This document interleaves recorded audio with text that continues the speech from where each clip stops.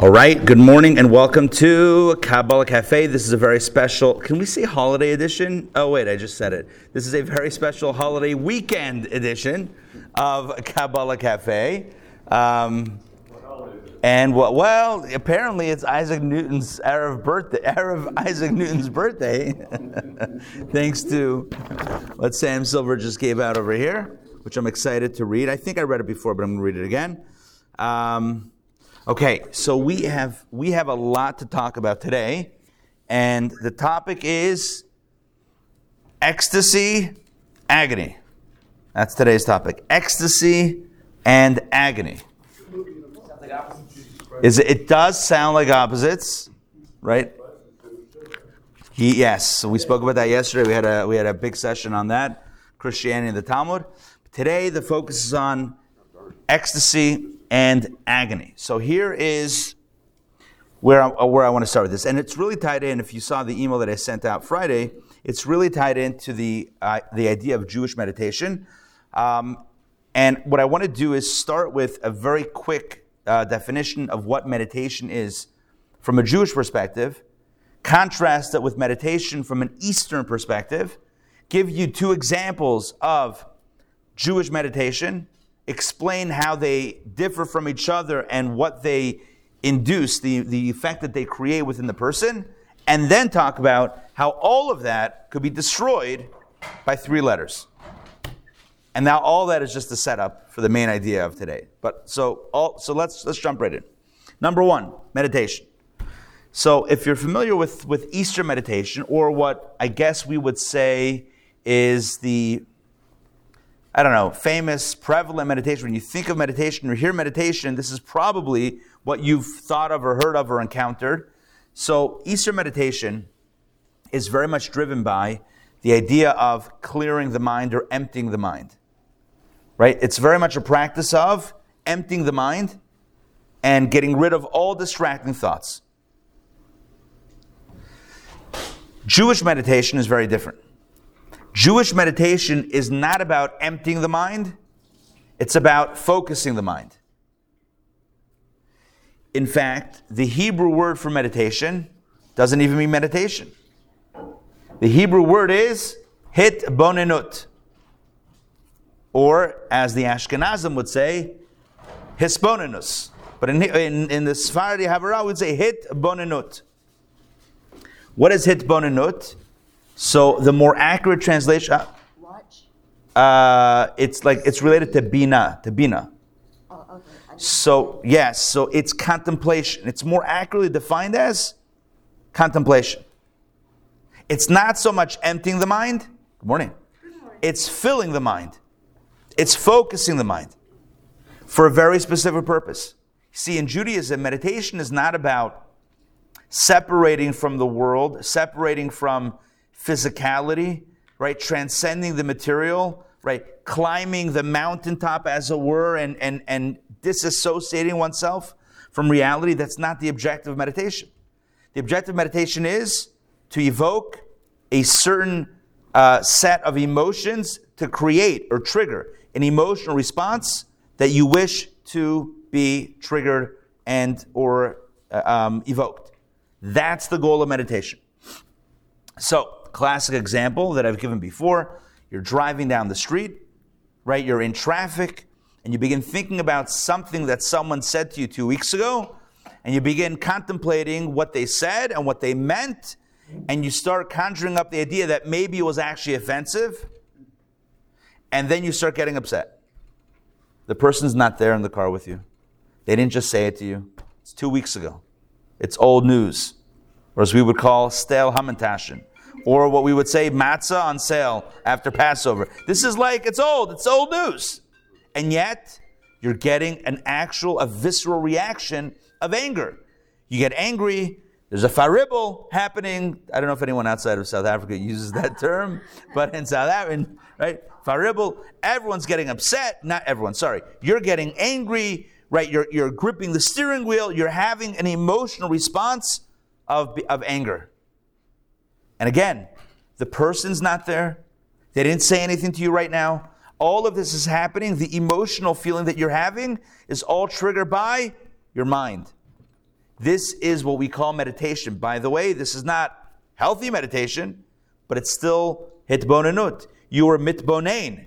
You contemplated something to the point that it triggered an emotion. That's exactly what meditation is in Judaism. Of course, hopefully for healthy things, not for unhealthy things. My point is, all of us, even if you don't consider yourself someone who meditates, you absolutely have meditated before. Have you ever thought about something and then felt an emotional reaction? Of course, you're human. In that case, you practice meditation. The only difference is, do you do so intentionally or unintentionally? Did you mindfully determine what it is that you want to feel and then set up an intellectual program of what you're going to think about to get to that emotion? Or did you allow your thoughts to get carried away and then you felt how you felt and you're not even sure why you feel like that anymore, but you feel like that and then you can trace it back if you're mindful enough and self-aware enough to trace it back to what you were thinking about, and then you're like, oh, maybe I shouldn't have been thinking about that. And that's how most of us are, right? With the exception of this enlightened group that we have here with us at Kabbalah Café, right? Most people go through life and don't necessarily, in a consistent way, practice this hitbonenut meditation where you are intentionally setting out what you want to think about so as to feel how you want to feel. And this is something, again, that I've said in classes previously, and this may sound familiar or maybe not. Either way, it's a truth. The truth is sometimes we as we go through the day, we feel not so good. Maybe we feel anxious or we feel a little sad. And again, as I mentioned a moment ago, sometimes it's helpful to try to trace it back to, wait, what was I thinking about? And sometimes we'll realize that what we've been thinking about are negative things. In other words, suffering in the world. Now, it doesn't mean that we should turn a blind eye to the pain and the tsaras that are around us. But here's the question: how do we start our day? Do we start our day with a coffee and reading all the disasters that are out there in the world? And again, we may have to do that. We may have to do that in certain circumstances. But here's the question: are we starting the day on a negative, anxiety-inducing note, or are we starting the day hopeful and positive, right, with something uplifting? Yeah. Does the mind trigger the emotion, or does the emotion trigger the mind? Excellent question. In Kabbalah, it says that like the structure of the body, the physical structure of the body, when a person is upright, not when they're lying down or upside down, right, where the head lies at the top of the body, as it were, the human form, right, and the heart is underneath it, the mind controls the heart. In fact, in the book of Tanya, which is the Bible of Chabad Hasidic philosophy, as you know, it says multiple times, moach, the brain, shalit al halev betuldato. By nature, the brain rules the heart. That doesn't mean it always plays out like that. In other words, are people guided by their emotions? Absolutely. But I like it. In Hebrew, anybody have a dog? Any dog owners here? Dog owners? Something special about dogs. I don't own a dog. My son, who's here, you probably saw him hanging around, he is just absolutely, I don't know what the right word is, I don't want to say that, but he's been advocating for a dog for a little while. It's at the point now where he's saying, can you take me to a shelter to pet dogs at this point? He's just looking for any interaction. Super cute. So, and he's like, well, can we just have a dog for like a week or two over winter break? I'm like, I don't think that's how it works. I don't think you can adopt a dog for just a week. So here's the deal. In Hebrew, what's the Hebrew word for dog? Kelev. So what does the good Jewish book say? You know what kelev means? It's a kulo lev or kulo lev, all heart. Right? Dogs are, lev in Hebrew is heart. Kulo lev means all heart. Dogs are a very emotional animal. Very loving, very emotive, very emotional. I grew up in a cat family. Turns out I was allergic. Who would have thought? It's a true story. Anyway, dogs are cats, not so emotional. They do their own thing. They're they'll come around, right? They'll come around and like brush against you on occasion to like let you know that they're here. Like, boom. I'm like, oh, Except when they're shedding, and then it's like, oh, you had to brush against my suit pants. Again, this is reliving trauma of my youth. I'm kidding. So, but dogs are very emotional. Here's the question: you're taking your dog for a walk. Who's walking who? Are you walking your dog, or is your dog walking you? Dog's in front of you. Fine. That's okay though. It's okay that it's in front. The question is, who's schlepping who? When they take a leash in their mouth and pull you, then they're walking you. Then you know that's what's happening, right? So sometimes, hopefully most times, we're walking the dog. But sometimes you see the dog schlepping the person. It's like with the mind and the heart. So in an ideal situation, the mind governs the heart. And that doesn't mean that we become robots. Unfeeling, right? Cold, calculated, analytical robots that don't feel. No. The dog sometimes always is ahead. In other words, many times leading with the emotion is healthy. The question is that emotion spontaneous, reactive, right? Instinctive, or is it mindful and guided? It's much more powerful when it's mindful and guided. So Kabbalah says that in the structure of the human body, as well as the structure of the Sfirot, the 10 soul powers, you have first the 3 intellectual soul powers of Chachma, Bina, and Dat, and then you have the emotional suite of feelings. And the goal is that your emotions are guided by your mind. And so this is what meditation is. Meditation is not clearing the mind, emptying the mind. It's not about disattaching or disassociating from reality. There is a spiritual practice known as hitbodedut, which is about isolation and seclusion, which is practiced by some. That's something else. Hitbonenut is not that. Hitbonenut comes from the word bina, which means understanding, contemplation. You know what else? You know what other word it's related to? Bina, boneh, build. What is bina? Chachma and bina. What's chachma? Chachma is the point of the idea. It's the core. It's like the core, the general core point. And what's bina? Bina is when you expand it. It's when you build on it and build it out. So chachma is, I have an idea for an article. I have an idea.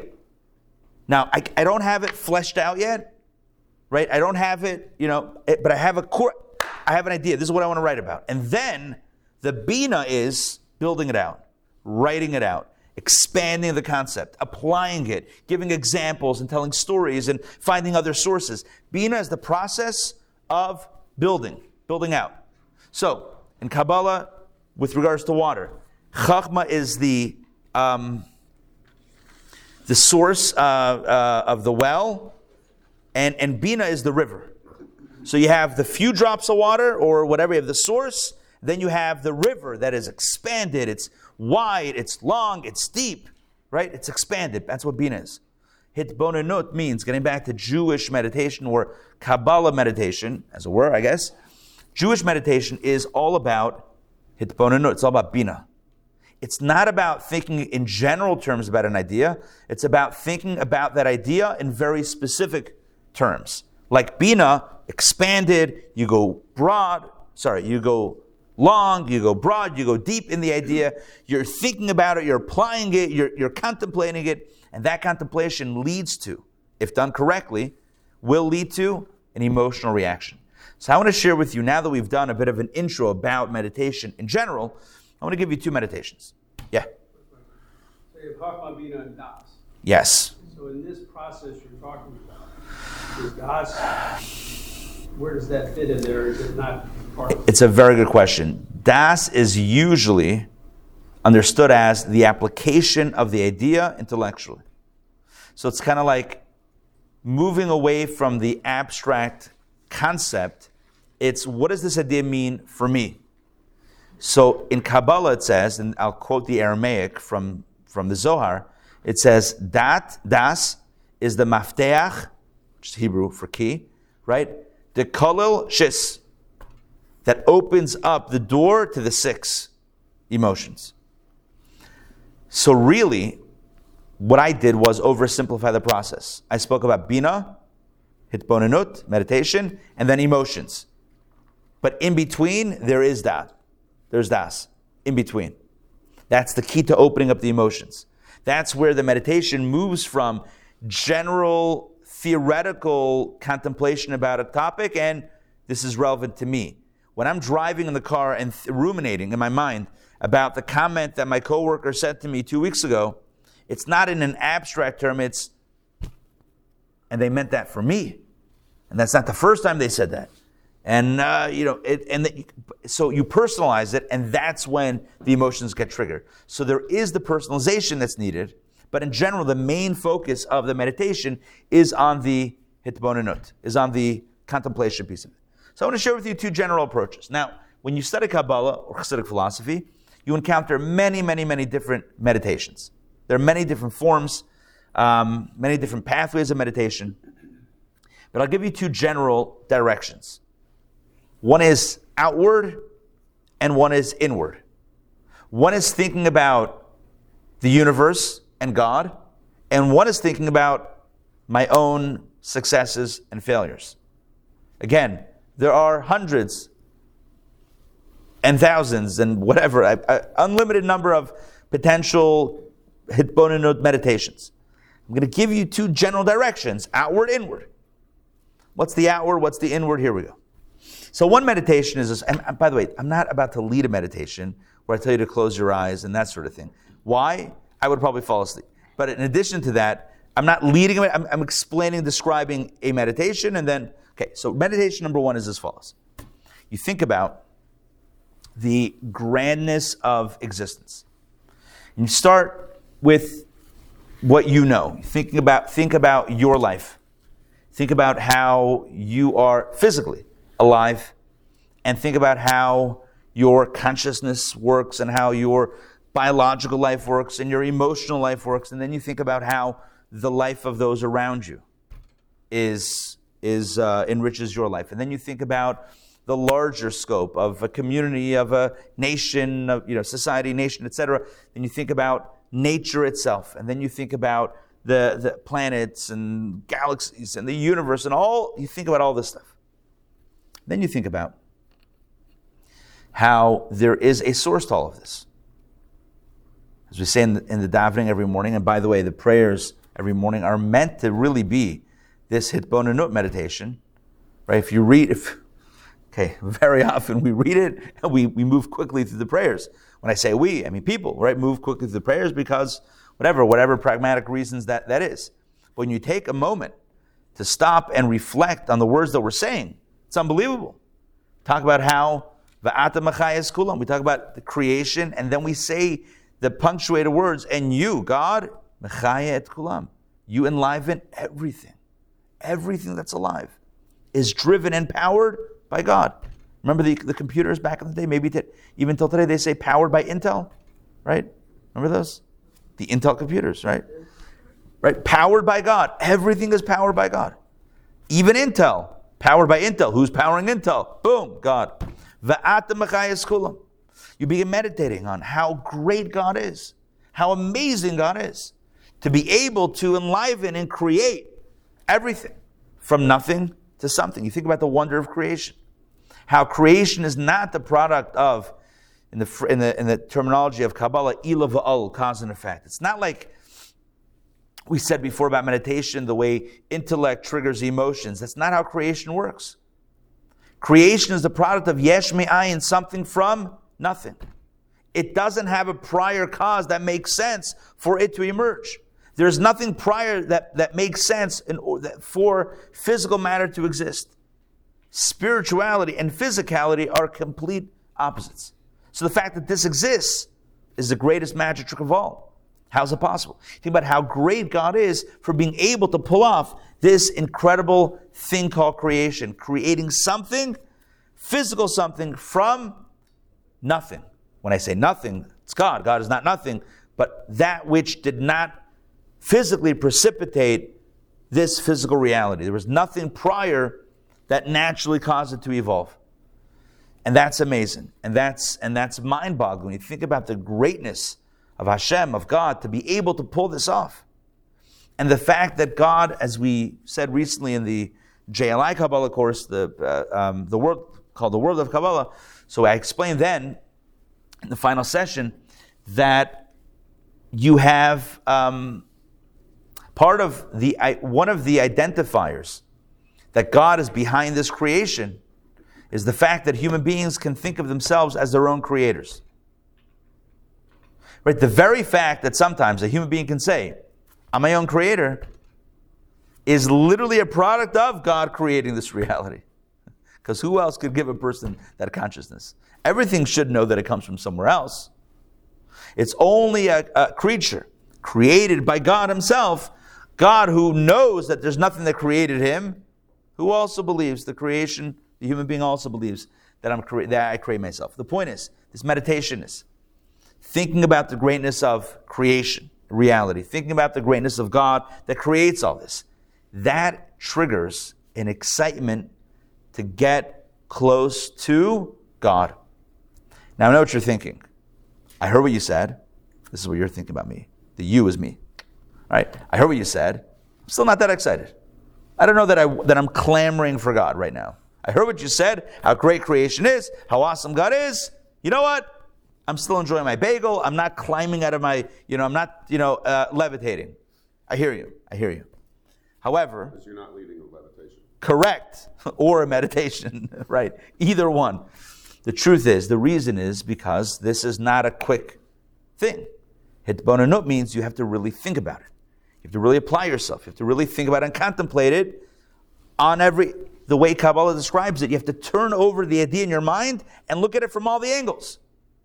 Right? Ever see those 3D renders of something? Oh, a car. Right? You're looking at a car online and they have that slider and you can look at it, it's spinning around. I love that. Love that. Love when they do that.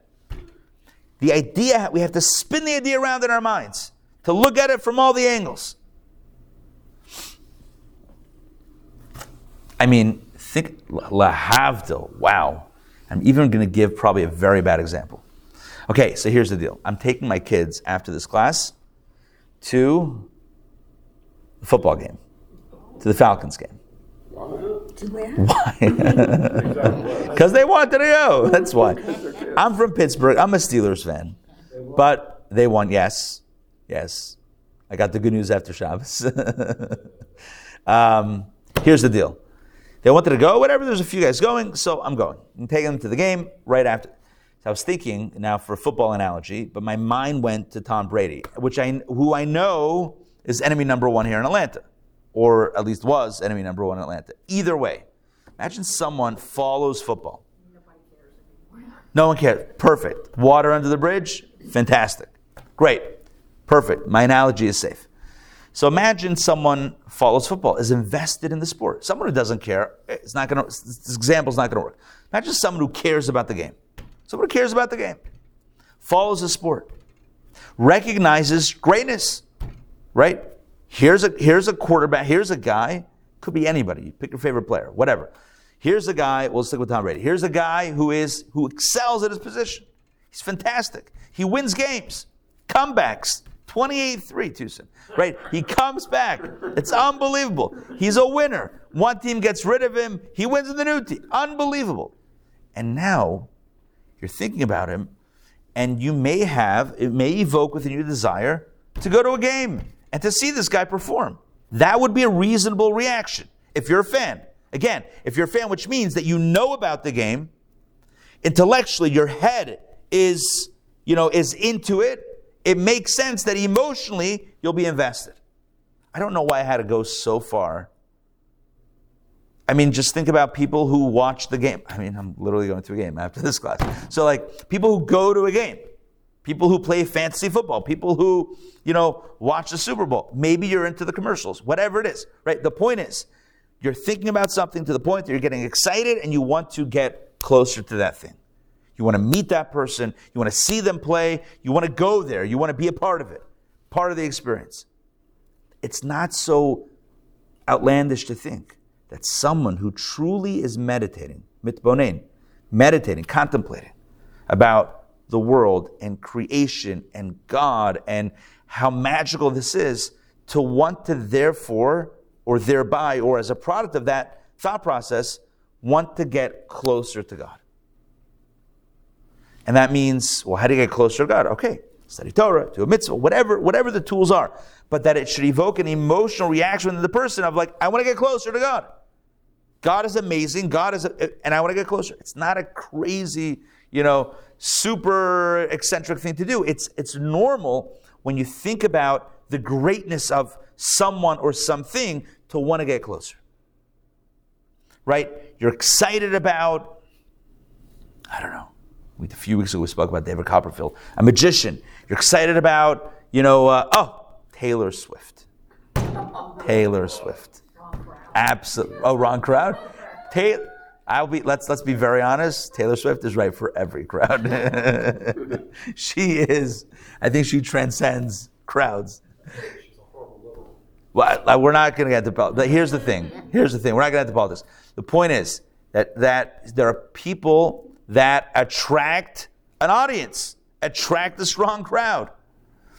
And again, I know that music is not intellectual, it would be emotional, etc. But the point is it possible to get excited? No, I'm sorry, that is my point. Because that meditation leads to emotion. You get excited, you want to get close. That's it. You want to show up to the concert. Right? That's the idea. The idea is about generating emotions of excitement, emotional excitement, to get closer. To wish to get closer. That's the idea of the meditation. Yeah. Okay, now.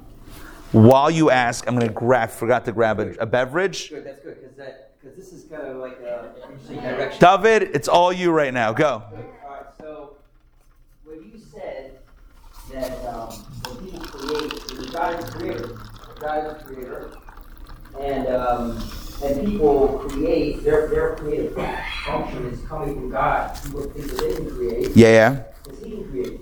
But if you think let's talk bottom line now. Let's talk dollars and cents here. The people that are making money, okay, what they're doing is they're making a name for themselves, like it says about like McDonald's or Kmart or Walmart, right? They're making a name. They're creating a name, which is not God's name. It's particularly not God's name. They're hiding God through their undertaking, and thereby making a lot of money. I think this is very interesting, and how do you explain Hobby Lobby and Chick-fil-A? Wait. Out there saying we don't work on the Sunday, we believe in God. That's good, but that's the. I mean, you don't say that Walmart doesn't make money or Kmart doesn't make money. But a lot of those people, CEOs, they believe they're servants of God when they do it. Wait. So wait 1 second, because I was listening. I was also making a tea. So 1 second. Let me just understand what you're asking. Yeah. Are you saying that in a perfect system, financial reward would follow spiritual integrity? Seemingly, and let me spell it out further.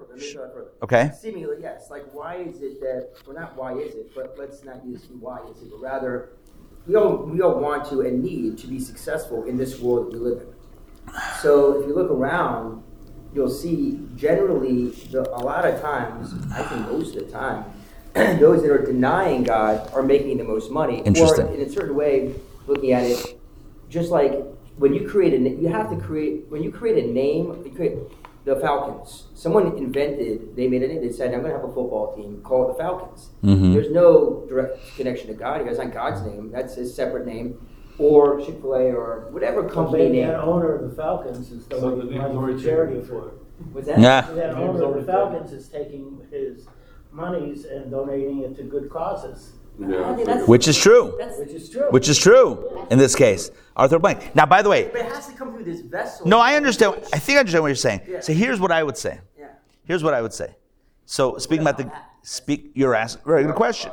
I think it's not. I think that we don't have a system, a tight system where a blessing automatically follows, and I think that's also part of the point. Part of the point is not that I'm invested in a relationship with God for what I get out of it. It's I'm showing up because this is truth. When I say this, I mean God. God is truth. God is, I don't know. Great, but that sounds whatever. Right? Then the money tag slips away. All right. Well, so we're not talking about money today. It's Sunday. I will say, by the way, speaking of the Falcons game, so there's a bit of a group together. So we had enough people that bought tickets together that you get a slide or something on the screen. You get a mention on the screen. So they asked the group, like, what do you want the screen to say? So what do you think we said? Atlanta stands with Israel. Awesome. And we did not yet get a response, whether or not there was no email back. We followed up a few times. So we, huh? Yeah, no, for sure. But we haven't gotten an email back. So hopefully it's actually going to show up. I'll let you know next time at the next class. I'll let you know how that turns out. How about Falcons need Mashiach? Also, which is true on every level. But maybe the person who's making money is the vessel. Right. Yeah. Look, there's once you get into, see, here's the thing. Once you talk about what you get in return, that's another conversation that's more complicated. But I'll give you an example to speak about success, literal success. Joseph, biblical Joseph, is the only biblical figure in the 5 books of Moses that is referred to as matzliach, successful. There's no other character that's referred to as successful. Abraham, was he successful? I would say yes, but he's not called successful. Hatzlacha, matzliach, ish matzliach is only used by Yosef. He's the only guy who's successful. Now, one of the most powerful parts of his story, at least the way what I find inspiring or telling is, and I may have mentioned this in a recent class, I feel like I did, but I'm going to say it again, is when he's in prison and he meets the butler and the baker, and they tell him their dreams, and he interprets the dreams, and the butler gets out and he says to the butler, hey, when you go in front of Pharaoh, don't forget me. Put in a good word. I'm innocent. I was framed, right? I'm straight. Put in a good word. I helped you out. I gave you the good prophecy. I gave you the good interpretation. Hook up a brother. The Torah says he did not remember him. He forgot him. It's 2 years later that Pharaoh has his own dreams. He's trying to find someone who can interpret dreams. The butler remembers, oh, I remember a guy. They pull him out, and the rest is his from the dungeon, and the rest is history. Here's the point. The sages discuss why is it that it took 2 years from Joseph interpreting the dream of the butler. He was punished. So one answer is he was punished because he put his eggs, as it were, in the basket. I don't know why I'm using an analogy. Basically, he put his faith, instead of Hashem, into the butler. And that's why. The commentaries ask the question, what do you mean? He put his faith in the butler. He was making a plan. We always say the famous joke about the flood, right? You know the flood, the joke with the flood? There's a flood. And the police come and say, everyone has to evacuate. The lady of the house says, no, I believe in God. God will help. God will save. The flood gets higher. Right? Rescue comes by. We're here to take you. No. Speedboat comes by. Nope. Helicopter. No. She drowns. Comes before God. I believed in you. Where were you? How come you didn't save me? She's like, I sent the police. I sent fire. I sent the speedboat. I sent the helicopter. What else do you want me to do? So we have to make a plan. We have to leverage practical tools in front of us to network. So what was wrong with Joseph networking? He was networking with the butler. So what's the problem? So here's one response. One response is that there was nothing wrong. It wasn't a punishment. It was God informing Joseph that it's not a light switch. That when you hit it, it happens automatically. There's something in the middle, and that is divine blessing. And just because you made the vessel, just because you made the keli, doesn't mean that automatically the blessing is going to flow through it.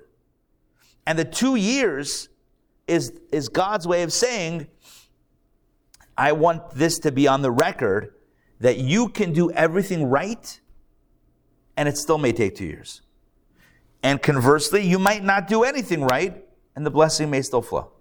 Because the blessing is not, the vessel is the channel, but it's not the blessing. That's why the Talmud says, a Jewish farmer plants and then prays. Maybe every farmer plants and prays for rain. But the Jewish farmer, what it means is someone who believes in God recognizes that it's not the seed that causes growth. It's not the earth. It's not the plowing or the fertilizing. That's not what makes it happen. It's a divine blessing. At the end of the day, it's a divine blessing. And so I think that there's two elements. There's the meditation, which gets us excited, which motivates us to connect with God. And then there's, okay, what do we get from that? Like, is that going to translate into, lining my pockets in a positive way? Or not even lining my pockets. Is that going to translate in a comfortable life? That's another element. I'm not trying to minimize it, but that's not really the scope of today. Today is about the meditation. Thinking, getting excited, and then moving closer. Yeah. So can Joseph, I don't know how to say this, the butler, maybe when he saw Pharaoh's dreams, it was his meditation that translated into remembering Joseph. Right. And that was the action. Could be. He remembered, and then... So that's one meditation. So this is what I call the outward meditation, in the sense that we're not thinking about self. I mean, we start with self. I'm alive and grateful, but it ends up fanning out to thinking about God, creation, the universe, a lot of big themes that get us ideally very excited about getting closer to God. That makes sense? That's meditation 1. Meditation 2 is very different. Meditation 2 is what I would call the introspective meditation. It's thinking about, contemplating, about all the stuff that we've done, all the stuff that we've said, all the stuff that we've thought that haven't been so holy in our lifetimes, and thinking about the fact that we have a long way to go toward to maximizing our potential, to really maximizing our spiritual potential. Right? Can I stand up and say, I've maximized my potential, that I'm firing on all cylinders. So this meditation is what we would call a self-critical meditation. It's looking inward, not looking at God and the universe and the big, grand, beautiful things. It's looking inward at the inner, for lack of a better term, the inner, I don't even want to say that. Let's say ugliness, but that's too negative of a term. The inner, let's say it this way, imperfection that exists within us. And contemplating, thinking about all the things that we've done and said. And even if the things weren't negative, but were they as positive as they could be? Were they as holy as they could be? And even if they were as positive and as holy as I could muster, the question is it up to God's standard? So again, this is an evolving meditation that really takes on a few different permutations. It's like thinking about all the things that I've done wrong, thinking about all the times that I've fallen short. It's a little bit different. Thinking about all the times that I've maximized my potential, but it's not up to God's standards, because God has a much higher standard. And by doing so, a person gets into a space that Kabbalah calls mirirut. Mirirut. Now, you may, if you're picking up on the wording, it sounds like marar. What does marar mean? Bitter. Mar, bitter. Marar, mirirut, is the feeling or the experience of. Here's not a super smooth translation. It would be bitterness, but not the bitterness that English. Bitterness in our parlance would be someone is angry. They're bitter, right? They're jaded. They are cynical. They're bitter. That's not what I mean. Bitter would mean, okay, think about this. Football in my brain. So imagine you are a field goal kicker, which means that you are the smallest person on usually the smallest person on the team, the one who doesn't get knocked around, for 60 minutes. Typically, you come in and you're kind of like the hero, or you have the absolute villain. Hey, Natan, good to see you. Right? Or you have the opportunity to be the hero, or great to see you, or the absolute. Well, they used to say goat, but now goat means the best. So now goat is ruined forever. Or you could be the the villain. Thank you. The hero or the villain. Agony or ecstasy. Exactly. Here's the thing. You come in, tie game, Super Bowl. Let's go big. Super Bowl. Tie game, 3 seconds on the clock. 40-yard field goal. I mean, I remember as a kid, Buffalo Bills. I don't know if there are any football fans there. Buffalo Bills. Remember that? New York Giants, Buffalo Bills. Yes. What was it? Wide right. What was his name? His name was? Scott Norwood. Thank you. Scott Norwood. Scotty Norwood, who twice in a row missed field goals that were not that long. One was wide right. I think one was wide left. That guy, I mean, he and the whole team is, these guys are, football's a brutal sport. There's a lot of physical hitting that happens in football. And then you have a guy who walks out and his job is run, kick a ball through the goalpost. That's like the only thing that's what you need to do. And he misses. And his team loses. Oh, but I'm giving you a different example. Sorry. This is not so imagine tie game and you're the kicker. You can win this thing.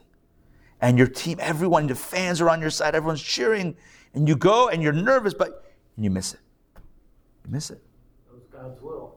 Well, hold on. Let's leave that out for a second. Because I want to get to the psychology. So now it's still a tie game. You didn't lose. Remember, it was a tie game. You could have won it. You didn't win it. It's still tied. Now you go to overtime. Right? Now you're in overtime. And lo and behold, after a few minutes, guess what?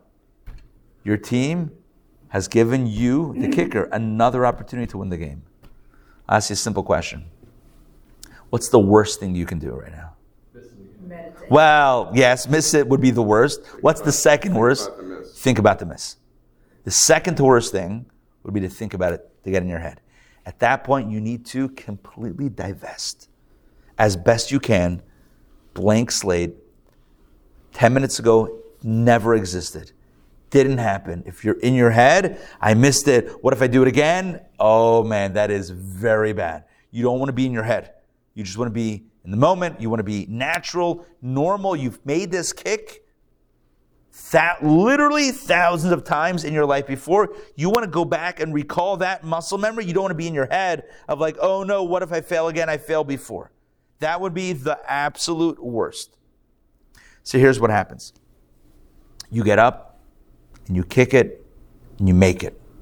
And you're the hero and they carry you because remember, you're the smallest guy. These guys are massive. Did I ever tell you how I ran into some football players at the W in Buckhead? I was there one evening and I wanted to go up to the rooftop. The W in Buckhead has a rooftop thing. And they're like, no, it's closed to a party. I'm like, closed to a party? This was like a few years ago. Me and my wife, we got a babysitter. It was like a whole thing, right? And like we wanted to, I think it's called the whiskey, whatever it is, the whiskey bar. Wanted to go up there and it's closed. I'm like, the odds, right? The odds. I'm like, who's having? So I actually said, like, who's having a private party? They're like Heinz Ward. I don't know if you know Heinz Ward, Pittsburgh Steelers. So I'm like, oh, I'm from Pittsburgh. Can I get in? Like, no. Actually, no. I met him. You met Heinz Ward? I did meet him. Small guy, not a big guy. Small guy. So I met him also. Yeah. So listen. So we were downstairs. We couldn't go upstairs. They blocked off the elevator. We were downstairs. There were two guys sitting at the bar downstairs. I've never seen human beings like this. Massive. And then they stood up. And they were probably 6'7", 6'8", 6'9", whatever it is, 350 pounds, blocks of humanity. And they were two offensive linemen for the Pittsburgh Steelers. They were like on the offensive line. Their job was to block people. And why? There's a reason why I said this, but I'm forgetting now. Oh, football.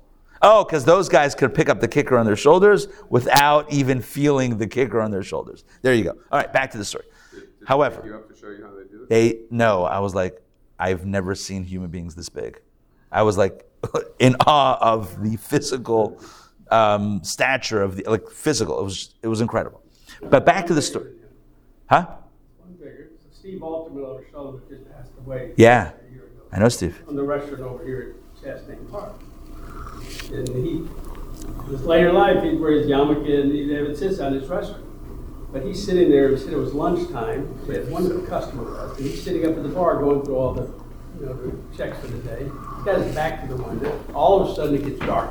Turns around, and there's Shaquille O'Neal. Oh. Looks up. Shaq. He's had all these football players, all of them been in his restaurant. Falcons, all these teams, well, they come there. He said, this is the largest human being I've ever seen. And what Shaquille O'Neal do? He looked at his young, he said, Ma Shemcha. Shaquille said that? He spoke Hebrew? Ma Shemcha. What's your name? What's your name? Wow. He played for Miami. Interesting. Shaquille O'Neal I just saw a thing that he posted where he grew a relationship with his accountant. Who's Jewish? Who's Jewish? Who's Jewish. There you He have was his it. financial advisor. He's like, that's the only man that I actually trusted because he was sincere in how he... Interesting. So, I think Wow. That's Jews. probably how he... Yes. Yes. Yep. Shaquille, he's over 7 feet. So these, I think so. Yeah. And he's big. Yeah, but I mean, offensive linemen are like 6'7", 6'8". This guy is over, and massive. Wow. All right, so back to the story. Oh, here's the deal. After the game, think about it. After the game, that's when you go over the film. When you have the next kick to win the game, do not replay the miss in your head. You will psych yourself out. Don't do that. Automated in your system. Right. You already had to gone through this your whole life to learn how to do that. Right. But after the game, right, in between, then you watch the film. And you break it down. What did I do wrong? Where did I go wrong? Where was my foot? The positioning. You break it down and you go and work on it. That's the sign of healthy growth. Healthy growth means you look back at your mistakes, but not when you have the next opportunity. That's the wrong time. So I'll share with you what Tanya says. Again, quoting the book of Tanya. Tanya says the following. When you feel bad about something that you've done in the middle of the day, you're feeling regret, remorse, right? You're feeling like bad about something, that is the wrong time to work on that. You know why? Because you didn't intentionally set up that meeting with yourself. It's coming to you. Where is it coming from? Not from your godly soul. It's coming from the other side, the negative side. And the only reason that you're being encountered with that sense of, oh man, I messed up, I shouldn't have done, the only reason why you're feeling that, why you're being sent that message from the other side, is to slow you down, is to make you miss the next kick, is to make you feel bad about yourself, to make you feel down and feel, depressed or feel whatever, sad, whatever that is, to bring you down and to not have you operating at your optimal excitement or positivity in this moment. That's why you're being confronted with this. Tell yourself, he says, it's a valid thing. I should look at the videotape. I need to find out I need to understand what I did wrong, how I did wrong, and make amends. I need to work on that, but I'm setting an appointment with myself. I will do this at the time that makes sense. Maybe it's at the end of the day, before bedtime. I can meditate, I can contemplate on the things that I've done wrong, etc. Or maybe the beginning of the day, maybe at the beginning of the month, end of the month, whatever it is, I can make what's called a cheshbon hanefesh, which means an accounting of my soul. Cheshbon means an accounting, but not a financial audit, a spiritual audit of my spiritual standing. Where am I as a human being? Am I in my relationships? Am I showing up the way I need to be? In my spiritual life, am I showing up the way I need to be, etc.? It's about that inner audit. That is critically important, but at the right time. There are certain things that are very positive, but when the timing is off, they become very negative. A self-audit, which means almost brutally examining, putting your life under this magnifying glass or this bright light, doing that in a very honest and open way is critically important for growth and for spiritual health. However, a necessary ingredient is timing, the right time, and not when it comes to you, but when you choose to do it, because then it is something that will be healthy. So Tanya says, the book of Tanya teaches that it's kind of like a knife or a surgery.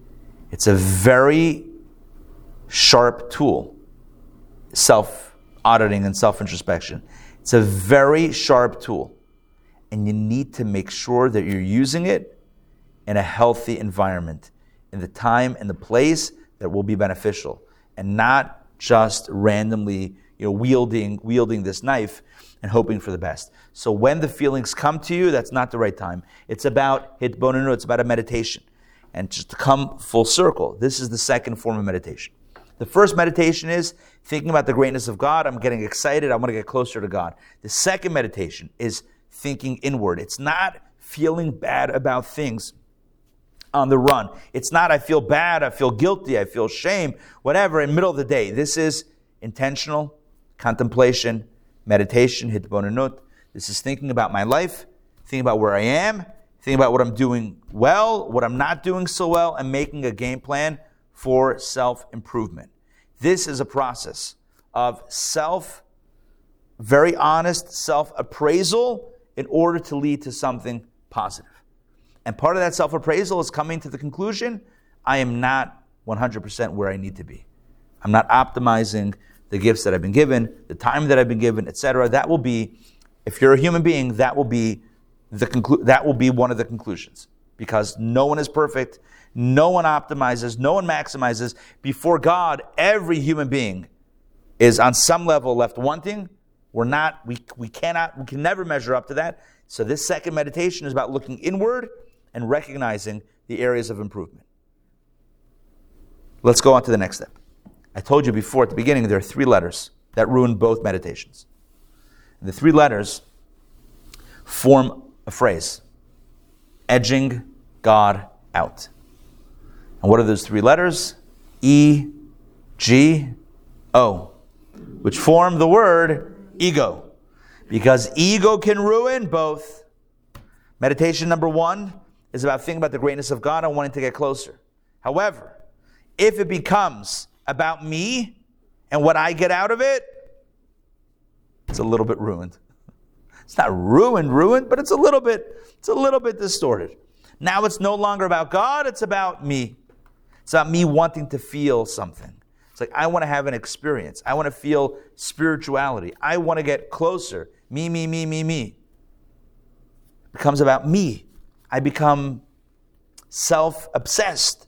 So yesterday, the way I was serving myself was through physical things. Today I'm serving myself through alleged spiritual things. But it's the same self-serving drive that's pushing me toward God. With ego in the way, even the meditation about God and the excitement about God can be distorted. Again, I don't want to use the word ruined is a little too strong. It's not ruined, but it's tainted. It's not pure.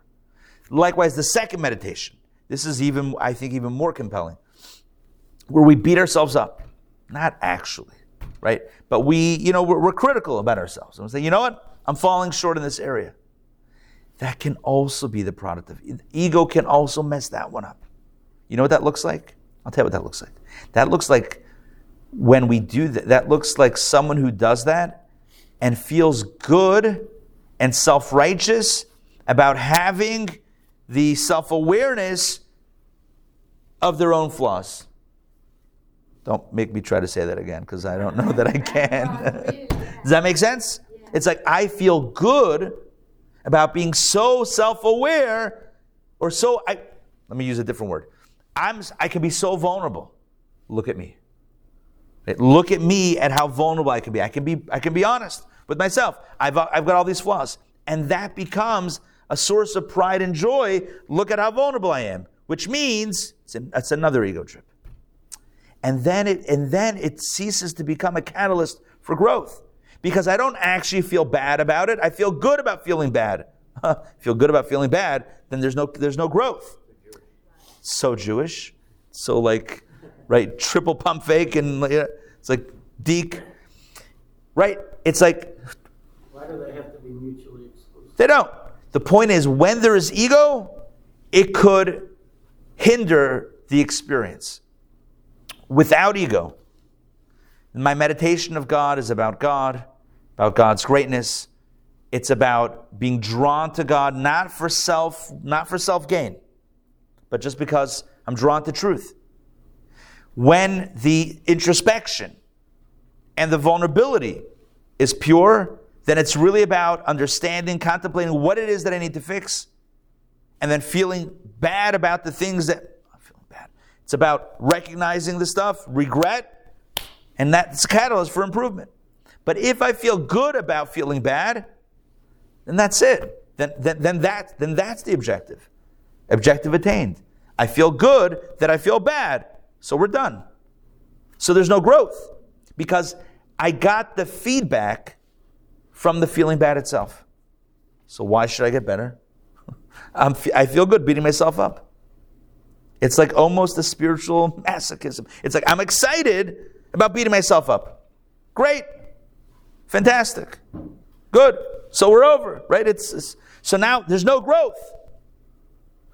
If the feeling bad is about leveraging that, it's like the kicker who's watching the film, watching the tape, and saying, here's what I did wrong, I need to get better. Or it's like the athlete who the other athlete calls out as not being so good, prints out that article, puts it on their locker, and says, this is my motivation now. They call it bulletin board material. This is my motivation, right? So now I'm using this as a catalyst for growth.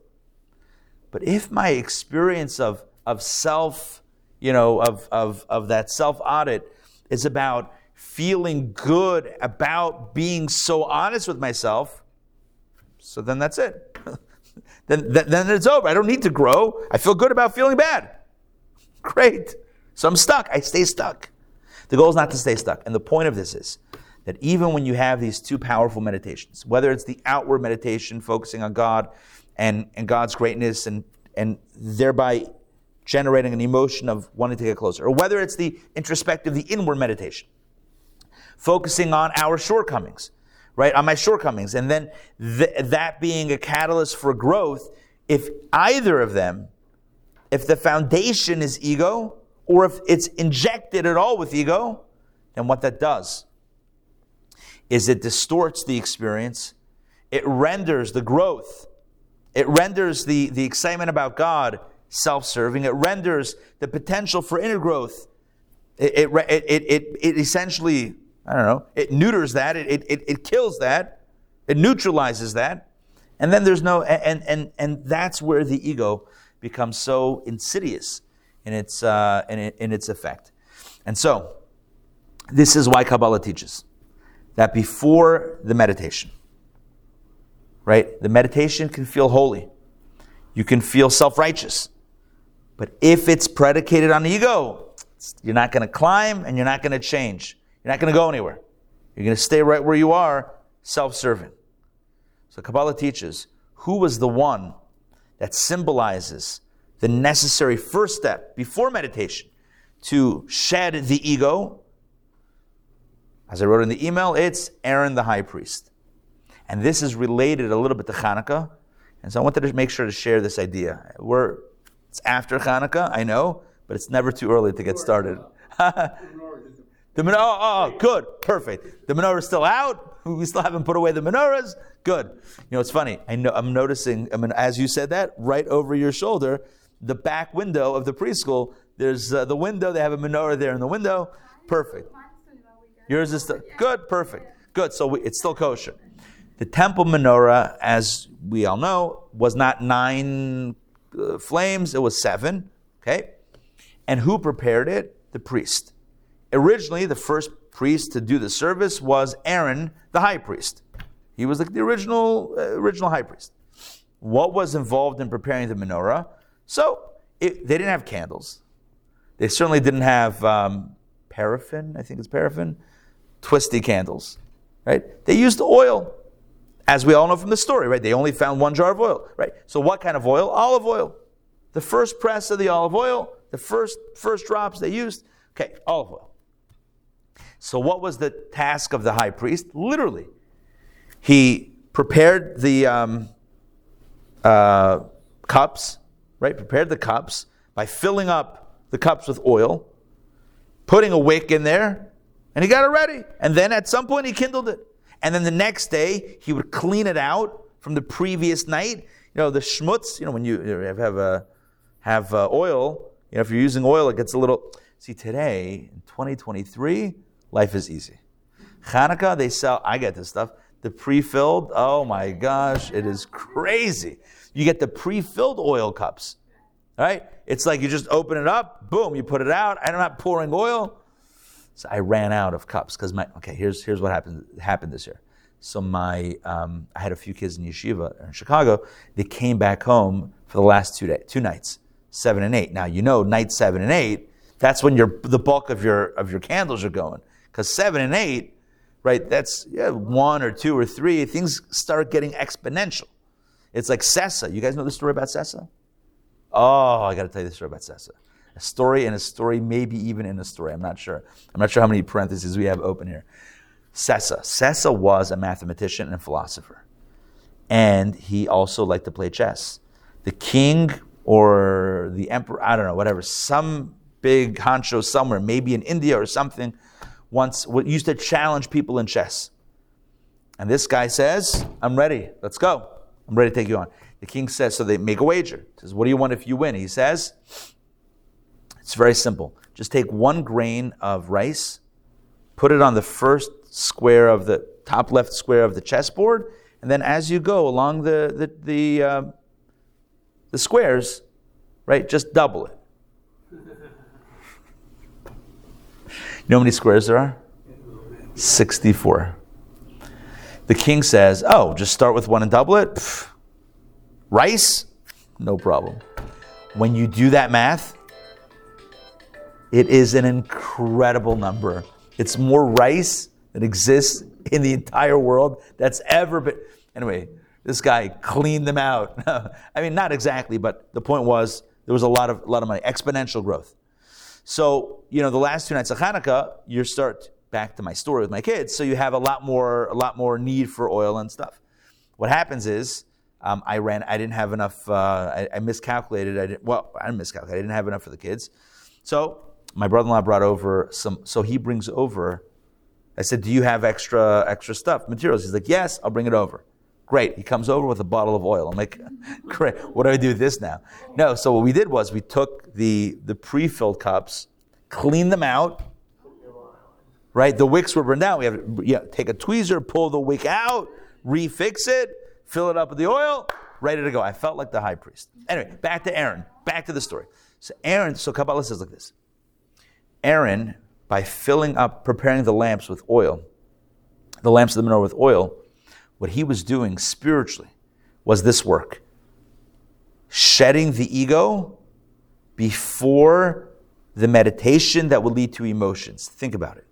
Kabbalah teaches that the 7 lamps of the temple menorah correspond to the 7 emotional characteristics of the human being. Chesed, Gevura, Tiferet, Netzach, Hod, Yesod, Malchut. 7 primary emotional qualities that we each possess, right?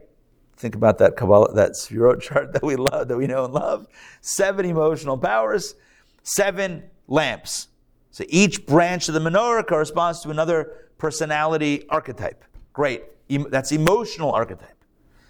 What happens before you light the menorah? And fire, of course, is passion. Fire is energy. It means that the emotions aren't just stale, but they're alive. But before you do that, you know what you do? You put olive oil in there.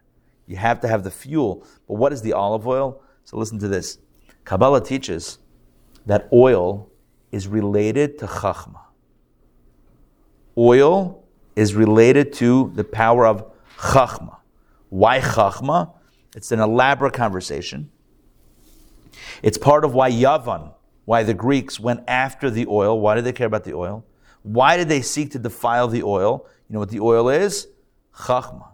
It's how we think. It's chachma. Well, they wanted to defile the Jewish way of thinking. That's what Yavan did.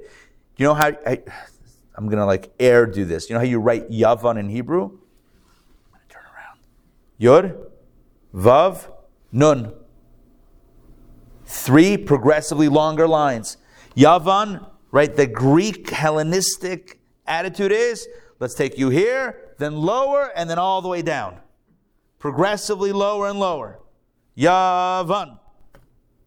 If we had a board, I would show you what I'm talking about. Otherwise, I'm doing air guitar right now. So, shemen is chachma. Oil is chachma. Chachma is associated with bittul, lack of ego. Chachma is, if you switch around the letters, koach ma. Chachma, switch around the first 2 letters. Koach ma. Koach ma means the power of what? Or the power of the question. Ma nishtana halayla. We start a question with the word ma. Koach ma means the power to question. Chachma, we know, is intellectual creativity and curiosity, and that always comes from the courage to ask questions, the courage to say why and what could be. It's the ability to look beyond what you know and what you have to explore the beyond. That's what Chachma is. Chachma, therefore, is associated with shedding ego. The ego says, I know it all, I understand it, and the way I understand it is correct, and I'm not open to learning anything else. That's what a closed ecosystem sounds and feels like. I know it all, I'm comfortable where I am. Chachma is bittul. Chachma is the power to ask, to question yourself, and to say, well, what if I'm wrong? What if there's another way to understand things? What if there's another truth that I don't yet know, but I can discover? Chachma is curiosity. Curiosity is born of openness. If you're not, that's why the most curious people demographically are children, because they're not yet so stuck in who they are. The more we become settled and stuck in who we are, typically, the less curious we are. That's why artists, artists by nature, it's artist personality, curiosity. Someone who maybe doesn't take themselves so seriously, like, although I'm sure there's a lot of serious artists, but like artistry is about being open. It's creativity. It's channeling something, a creative force beyond yourself. And that is surrendering the ego to something greater. And so coming full circle, every day, every morning, what did Aaron do? He attended to the menorah. He cleaned out the old oil, and then he refilled the lamps. And the message is, before your emotions go live, right, before they spark, but more than spark, when you turn on your heat and the furnace, Yes. right? You know what I'm talking about? Right? It makes that sound. Before that happens, before the combustion happens, make sure to put the oil in, which means to shed chachma, a healthy dose of chachma, shedding the ego to be open to the experience. That will make the meditation go way smoother. What do I mean by the meditation? Both meditations. It will make the meditation about God be about God and about wonder, not about what I get out of it. It's not, well, if I meet God on His terms, selflessly, what do I get? And it's not so selfless, right? It's like, what do I get from this? It's not about me. It's about perfectly and purely being in the moment and connecting with God. It's when I look at myself, the second meditation, when I'm introspective and I'm looking at the areas in which I'm excelling and the areas that I'm not excelling.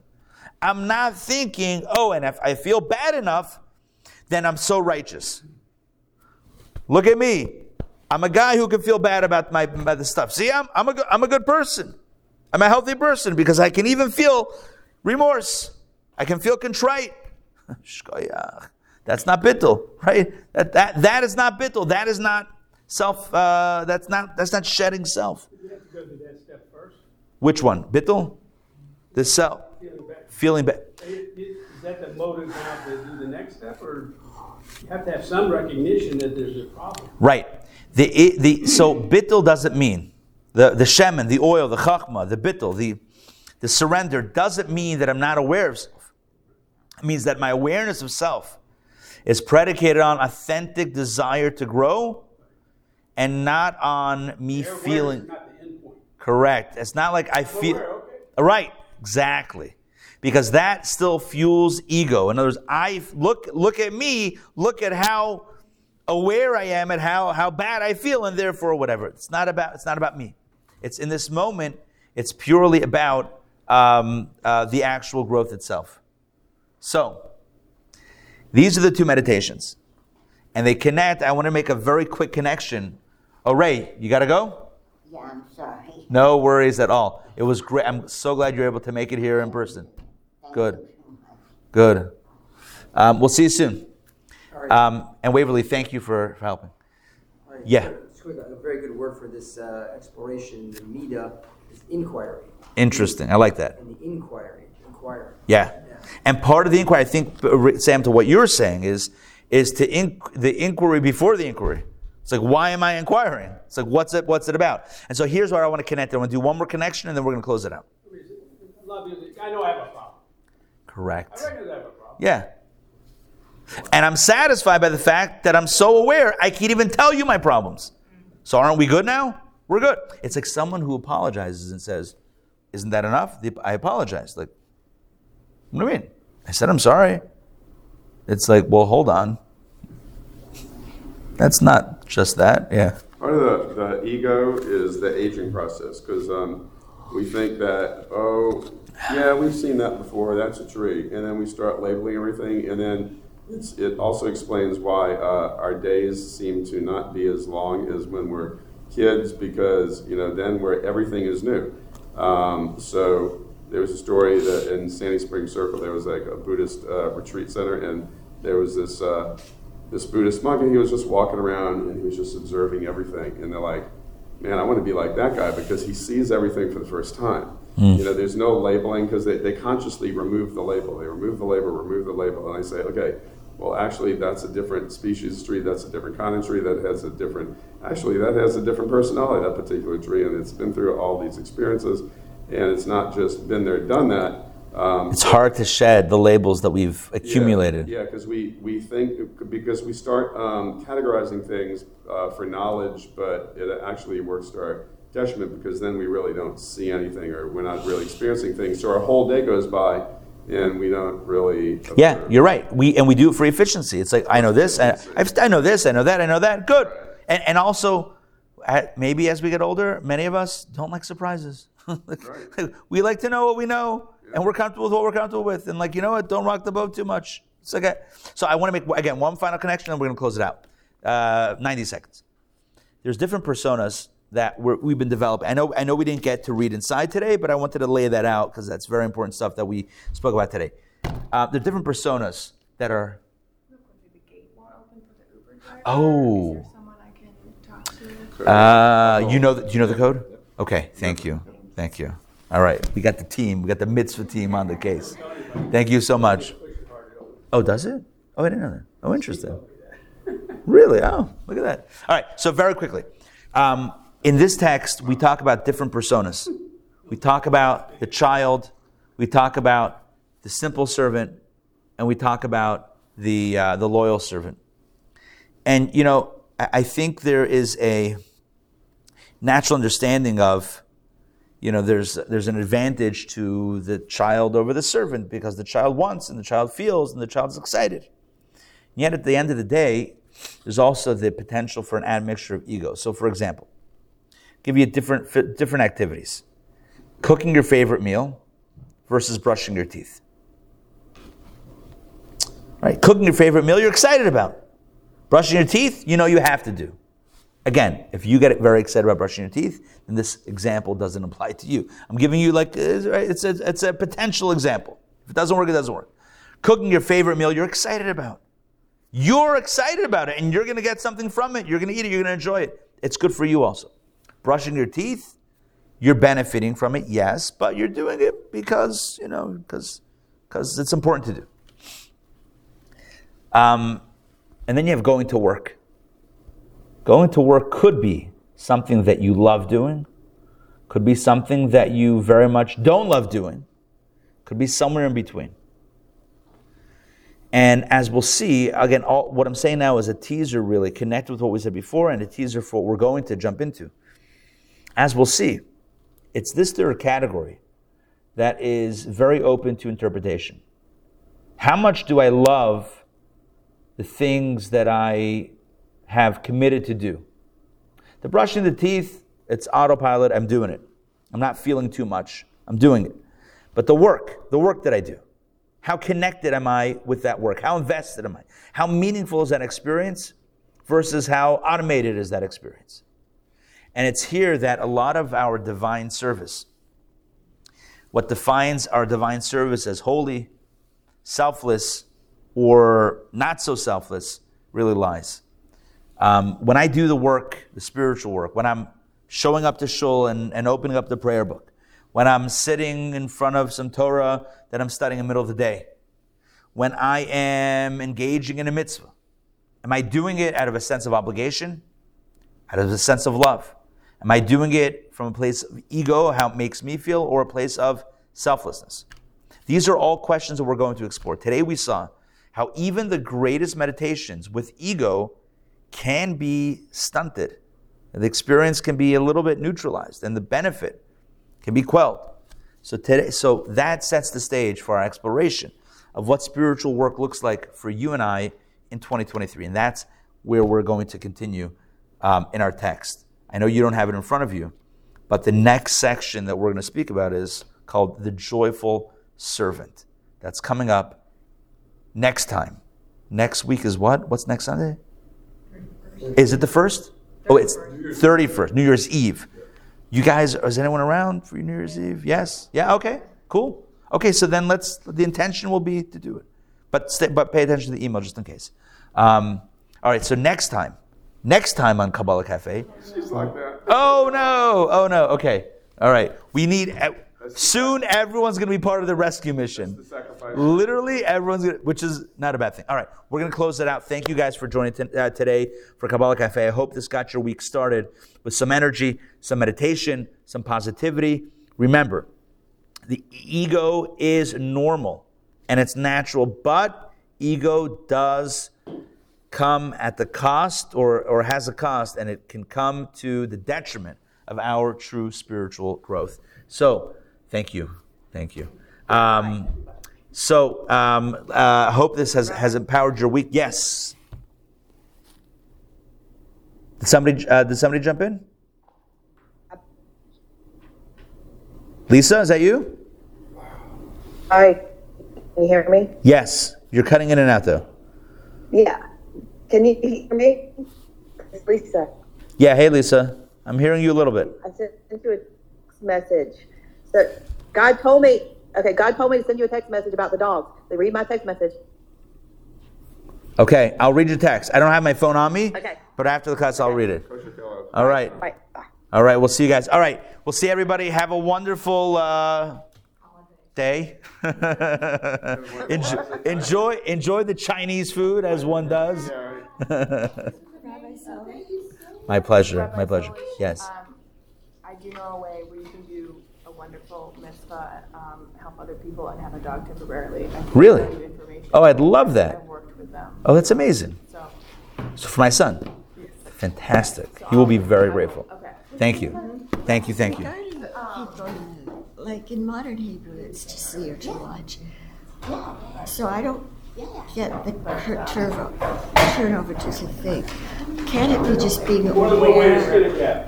Which sort of It could be awareness, but it's seeing deeply or something. well. Where do you have the seeing in that hit boninut? It's just in the dictionary. That's just what it is. how I read it. Interesting. Lahit bonanut ba. Interesting. To watch something. Lehit bonain. Lahit bonanut ba. Animit bonanut. Bonanut ba. I would say that modern usage is a little bit of a massage from the original term. Okay. In other words, the original, right, not the other way around. The original means bina, it means to understand. Yeah. But lehit bonay means to watch or to carefully observe. Yeah. That's how it's used because it's also a contemplative type exercise. Okay. But it comes from the word bina. That's really Yeah. interesting because, I never put that together. Yeah, that's And good. it's a very common word. Yeah, Lahit bonanut. I would imagine. Because people are watching things all the time. So it comes from... Comes from bina. From Bina. Yeah. Okay, thanks. Thank you for sharing this. I'm excited. I know you're busy, so I'm going to send you something I've been working on. Oh, good. I started learning Tanya and Steve, so I was trying to straighten this out. We never did get to the bottom of it. We got close to it today. So I'll send you Oh, something. good. This is always good. Connect to it. Nice. It's great to have you back. And the value systems and how you structure it, how you restructure it. Okay. Very good. All right. Yes. Oh, yeah. And of course, I mentioned, folks, we are running in 2 days. You could start now also. But starting officially December 26th at 9 a.m. for 36 hours. We're having our end-of-year matching campaign once a year. at least for right now. No, once a year matching campaign. We are raising $150,000. We have generous matchers that are matching the funds, and every dollar that's given is equivalent of 2. So please give generously. Please open your hearts. No. Give today. Today it's the pre-campaign is open also. It's officially 36 hours. Unofficially, we've got a few more days. That's the way we do it. There was a guy in Crown Heights, I remember. He used to raise money for Kabbalists, for brides. He used to say, take out your wallet, open your wallet, take out $1, and give me the rest. I was trying to remember his line. That's what it was. Take out $1 and give me the Right, exactly. Anyway, good to see you guys. Let's say bye to Ellen. Thank you. Ellen, Renata, Matt, and Sandrine. Is that your buddy? Renata. Nice. Huh? Renata. Yep. All right. Yeah, I saw Renata before. Hey, Sandrine.